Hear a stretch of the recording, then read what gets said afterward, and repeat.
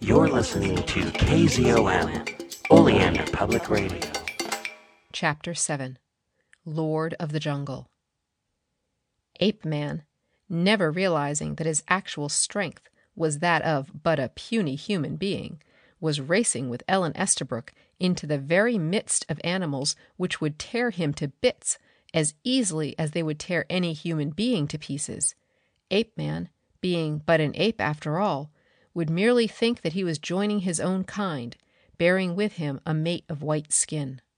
But to the other apes he would be a human being, a puny, hairless imitation of themselves, which they would pounce upon and tear asunder with great glee. Ape-Man would not know this, would not realize his limitations.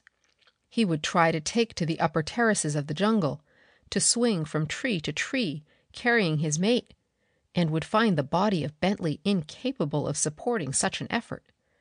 Ape-Man would be a child in the hands of his brethren, who could not know him. Ape-Man would probably speak to them after a fashion, but his gibberish would come strangely, perhaps unintelligibly, through the mouth of Bentley. They would suspect him and destroy him, and with him Ellen Estabrook, unless other apes discovered also her sex and took her, fighting over her among themselves. Bentley made good time across the jungle clearing.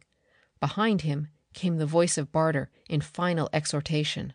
"Your human cunning, hampered by your simian body, pitted against the highly specialized body of your former self, in turn hampered by the lack of reasoning of an ape, in a contest in primitive surrounding for a female, a glorious experiment, and all depends now upon you. You will save the girl who loves you and whom you love, but you must return to me and be transferred before you can make your love known. I shall wait for you." In Bentley's brain, the shouted words of Barter rang as he hurried into the jungle in pursuit of Ape-Man. Ellen Estabrook was crying, "Hurry, Lee, hurry!" Yet she was really yelling to Ape-Man, the man-beast which carried her, bidding him race on to escape the pursuit of Manape, in whom she would never recognize the man she loved. She must have thought that Bentley had taken a desperate chance to escape the clutches of Barter, and that Barter had set his trained ape to pursue them. What else could she think? How could she know that she was actually in the power of an ape, and that her loved one actually pursued to save her? With every desire of her body she was urging Ape-Man to take her away from Man-Ape. But she must also have heard the challenges of the man-apes in the jungle ahead. She was looking back over Ape-Man's shoulder, wondering perhaps if Barter would again come out to save them from the anthropoids. Bentley could guess at her thoughts as he raced on in pursuit of Ape-Man. Would he be in time? Even if he were, Ape-Man himself would turn against him. If he were to try to aid Ellen, she would fight against him, believing him an ape. And how could he fight? Would his brain be able to direct his mighty arms and his fighting fangs in a battle with the apes of the jungle?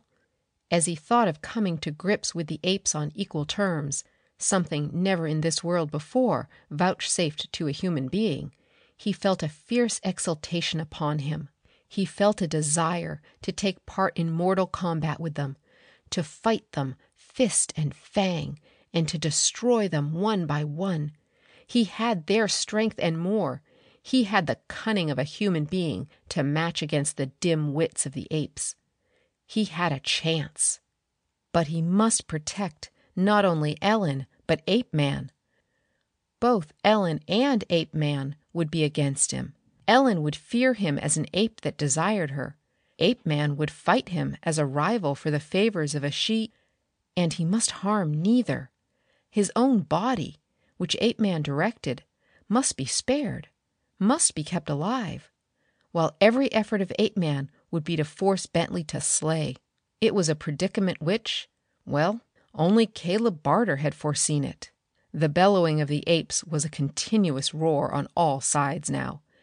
Bentley felt a fierce sensation of joy welling up within him, and he answered their bellowing with savage bellows of his own. His legs were obeying his will. His knuckles touched the ground as he raced on all fours. He could hear the shriek of Ellen there ahead, and knew that Apeman and the girl were surrounded, that he must make all possible speed if he were to be in time. Apeman and his captive were on the trail, trapped there, just as Apeman had started into the jungle. Apeman had lifted Ellen so that her hands might have grasped a limb, but the girl had refused to attempt to escape by the trees if her lover remained behind. She had crumpled to the ground, and Apeman, snarling, smashing his chest, which was so sickly white as compared to the chests of the other apes, had turned upon his brethren. They hesitated for a moment, as though amazed at the effrontery of this mere human. Then a man-ape charged. Apeman met him with arms and fangs, and Bentley saw Apeman's all-too-small mouth snap out for the vein in the neck of Apeman's attacker. The ape whose brain reposed in Apeman had been a courageous beast, that was plain. But he was fighting for his she, and he did not know his limitations. Apeman was bowled over as though he had been a blade of grass, and the great ape was crouched over him, nuzzling at his white flesh when Bentley Manape arrived. With a savage bellow and with a mighty lunge, Bentley leaped upon the attacker of Apeman. His arms obeyed him with more certainty now, perhaps because the matter was so vitally urgent.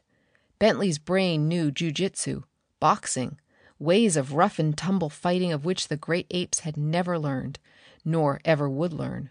He hurled himself upon the animal that was on the point of pulling Apeman apart as though he had indeed been a fly, and literally flattened him against the ground. His mighty hands searched for the throat of the great ape, while he instinctively pulled his stomach out of the way of possible disemboweling tactics on the part of his antagonist. But the great ape twisted from his grasp, struggled erect, and, amazed at what he was doing, surprised that he, Lee Bentley, could even conceive of such a thing, he launched his attack with bared and glistening fangs straight at the throat of his enemy. His mouth closed, his fangs ripped home, and the great ape whose throat he had torn away, whose blood was salt on his slavering lips, was tossed aside as an empty husk, to die convulsively, a dripping horror which was human-like in a ghastly fashion.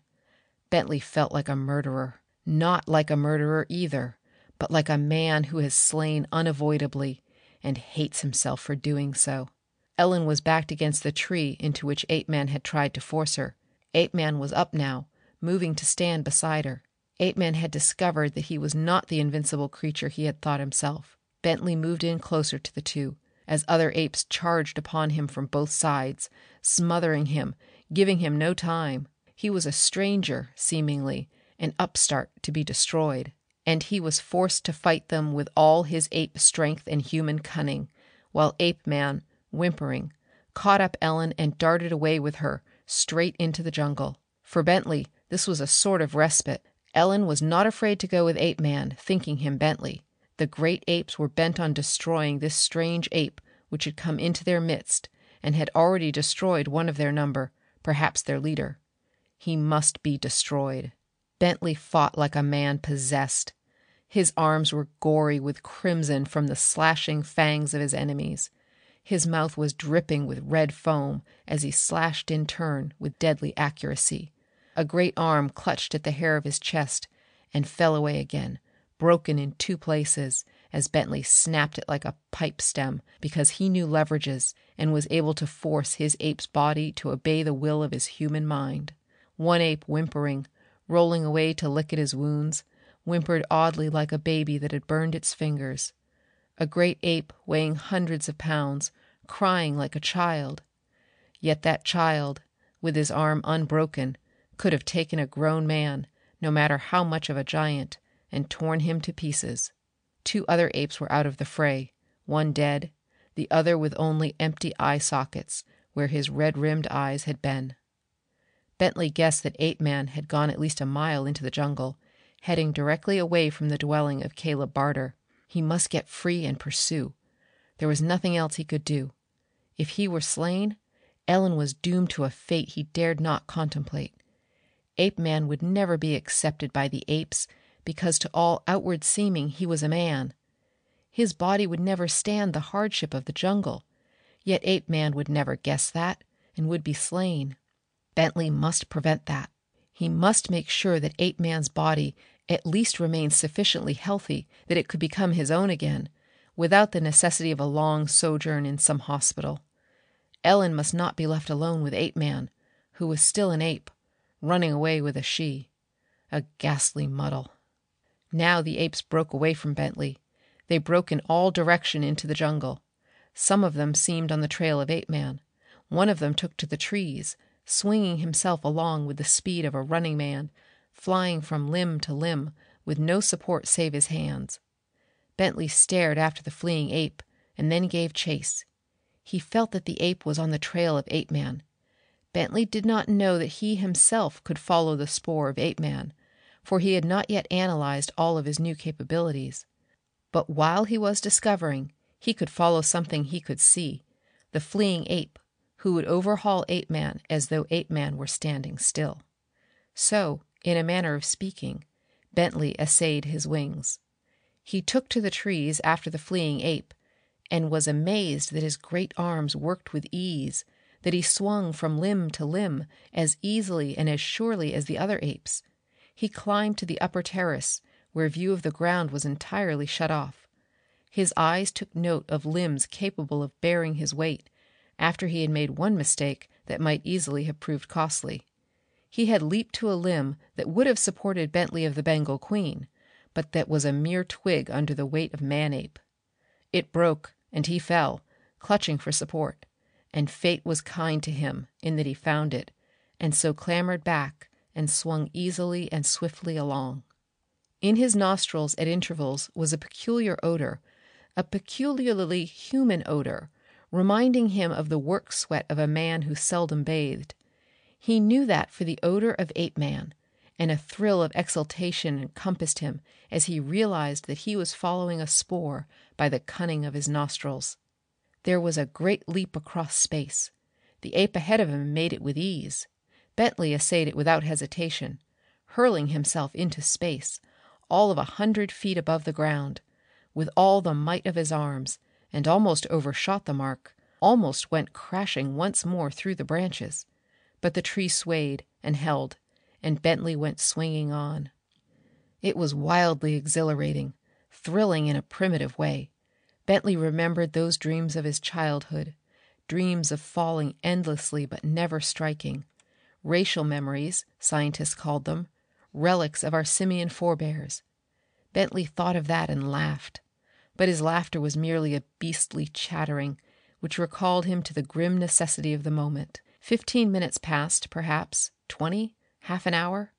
He was following a trace which led away from the coast, and further away from the cabin of Caleb Barter, but with his jungle senses and his human memory, Bentley was sure he could return when the time came. Had Barter foreseen all that? Was Barter smiling to himself, back there in his awful hermitage, waiting for the working out of his experiment?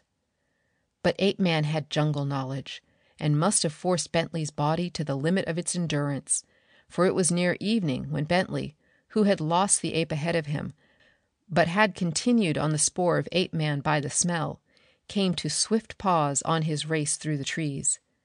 He had heard the voice of Ellen Estabrook, and the voice was pleading, "Lee, Lee, if you love me, try to regain control of yourself. Please do not stare at me like that. Oh, your poor body! The brush and briars have literally torn you to bits." But the answer of Lee was a bestial snarl, and traveling as quietly as he could, Manape dropped down so that he could gaze upon his beloved and the thing she believed she loved. Ellen was unaware of him, but he had scarcely dropped into view before Ape-man became aware of him, and rose weakly to tottering limbs, to beat his bruised and bleeding chest in simian challenge. Ape-man was simply an ape that had run until he was finished, and now was turning to make a last stand against a male who was stronger, a last bid for life and possession of the she he had carried away. Then Ellen saw Manape, screamed, and for the first time since she had been saved from the deep by Bentley, fainted dead away. The two so strangely related creatures faced each other across her supine body, and both were savagely snarling. Ape-man weakly, but angrily, Man-ape with a sound of such brute savagery that even the twittering of birds died away to awed silence. Chapter 8. Struggle for Mastery. It was Ape-man who charged. Pity for Ape-man welled up in Bentley. That was his own body which Ape-man was so illy using. His own poor, bruised and bleeding body, which Ape-man had all but slain by forcing it far beyond human endurance. It must be saved, in spite of Ape-man. But there was something first to do. Bentley bent over Ellen, caught her under his arm, and returned to the trees, with Ape-man chattering angrily and futilely behind him. Bentley found a crotch in the tree where he could place Ellen, made sure that she was safely propped there, and that no snakes were near, and hurried back to the contest with Ape-man, which could not be avoided. He did not fear the battle he knew he must fight. He hurried back because Ape-man might realize himself beaten and escape into the jungle. In his weakened condition, he could not travel far and would be easy prey for any prowling leopard, easy prey for the crawling things whose fangs held sure death. Or would the cunning of Ape-man, denizen of the jungle, warn him against any such?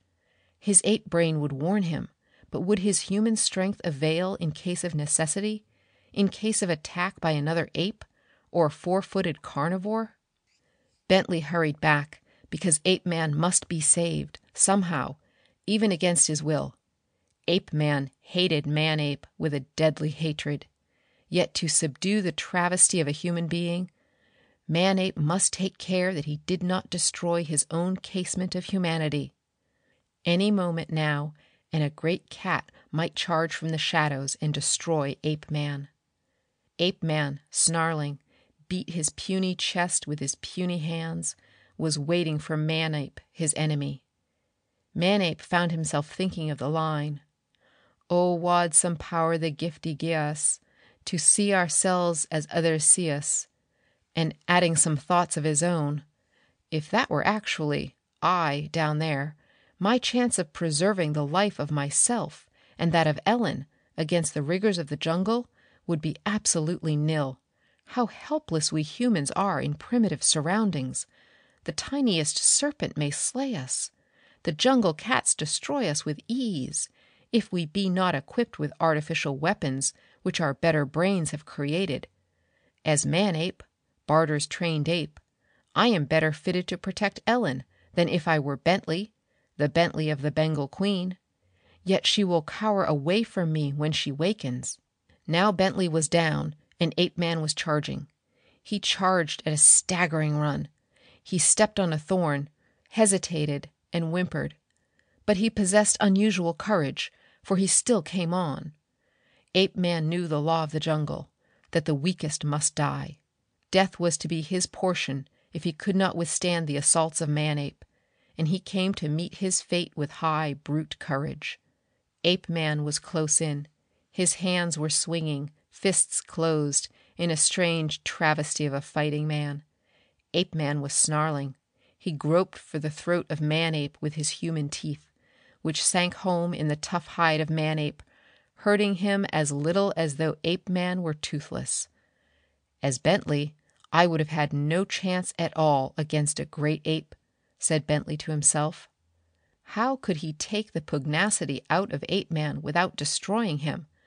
If he struck him, he might strike too hard and slay Ape-man, which was the equivalent of slaying himself. So Man-ape extended his mighty hands, caught Ape-man under the armpits and held him up, feet swinging free. Yet Ape-man still struggled, gnashed his teeth, and beat himself on the chest. How utterly futile! As futile as Bentley in his own casement would have been against a great ape. Ape-man might destroy himself through his very rage. How could Bentley render the travesty unconscious, and yet make sure that Ape-man did not die? If he struck, he might strike too hard and slay. What should he do?